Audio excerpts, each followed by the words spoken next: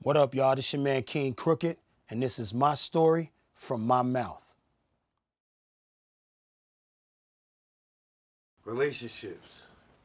Without saying any names, what was your best relationship as far as with a female? My daughter's mother's. My daughter's mother. You know what I'm saying? She stuck by me through thick and thin. You know what I mean? You know, being with a young rapper, just getting a taste of real big money, driving European whips all over the place, diamonds hanging all over the place, money.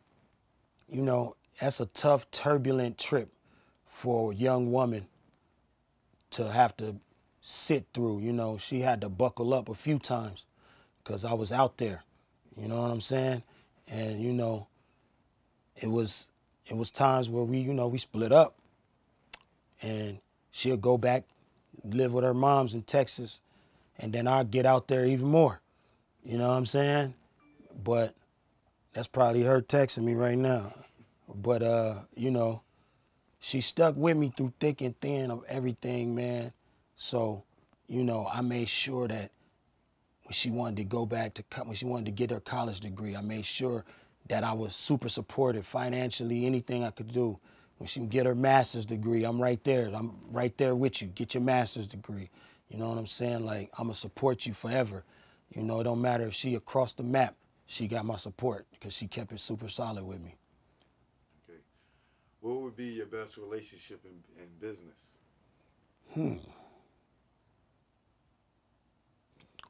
Damn, that's crazy. I got some pretty good relationships, man. I got my homie Tony from Hitmaker. Me and him got a super great relationship. Me and Royce, we got a super great relationship in business. Whenever we do something together, we make it happen. Royce the 5'9", me and Joel got a super, um, you know, let me see.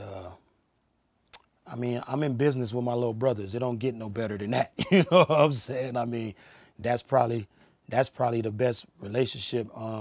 Me and M had a great relationship. You know what I'm saying? We still do.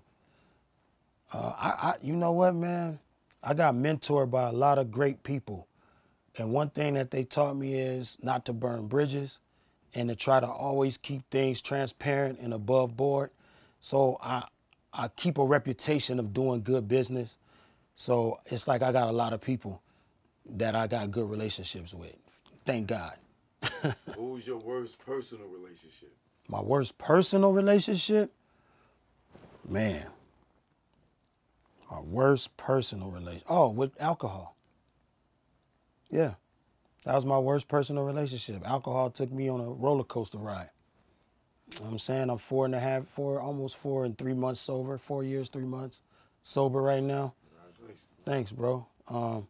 Yeah, alcohol, bro. That bottle, that, you know, it's like it ain't no genie in there. You know what I'm saying? Yeah. But it's a message in there. You know how they say message in the bottle? I got the message loud and clear. You know what I'm saying? It ran through my health.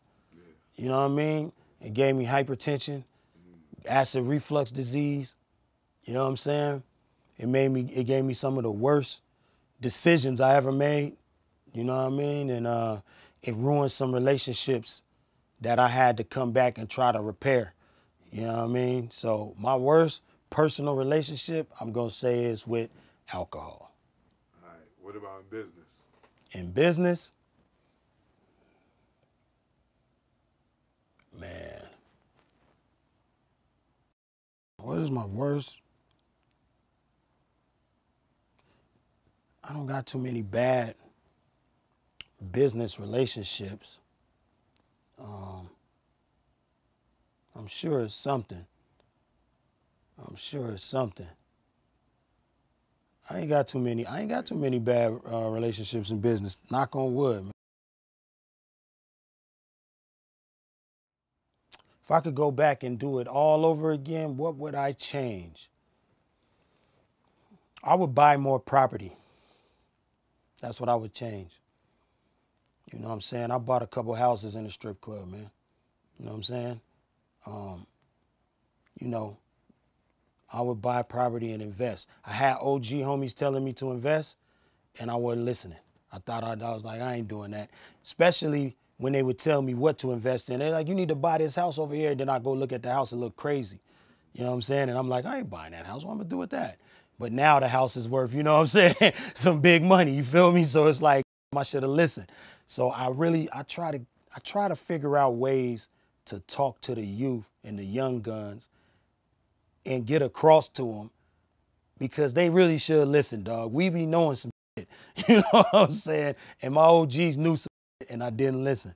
So if I had to go back and change anything, I wouldn't change being on Death Row Records because, you know, I went to Aftermath and I talked to Dr. Dre, and Dre was looking real interested in me, but Suge was moving faster and I ended up at Death Row. I wouldn't change that.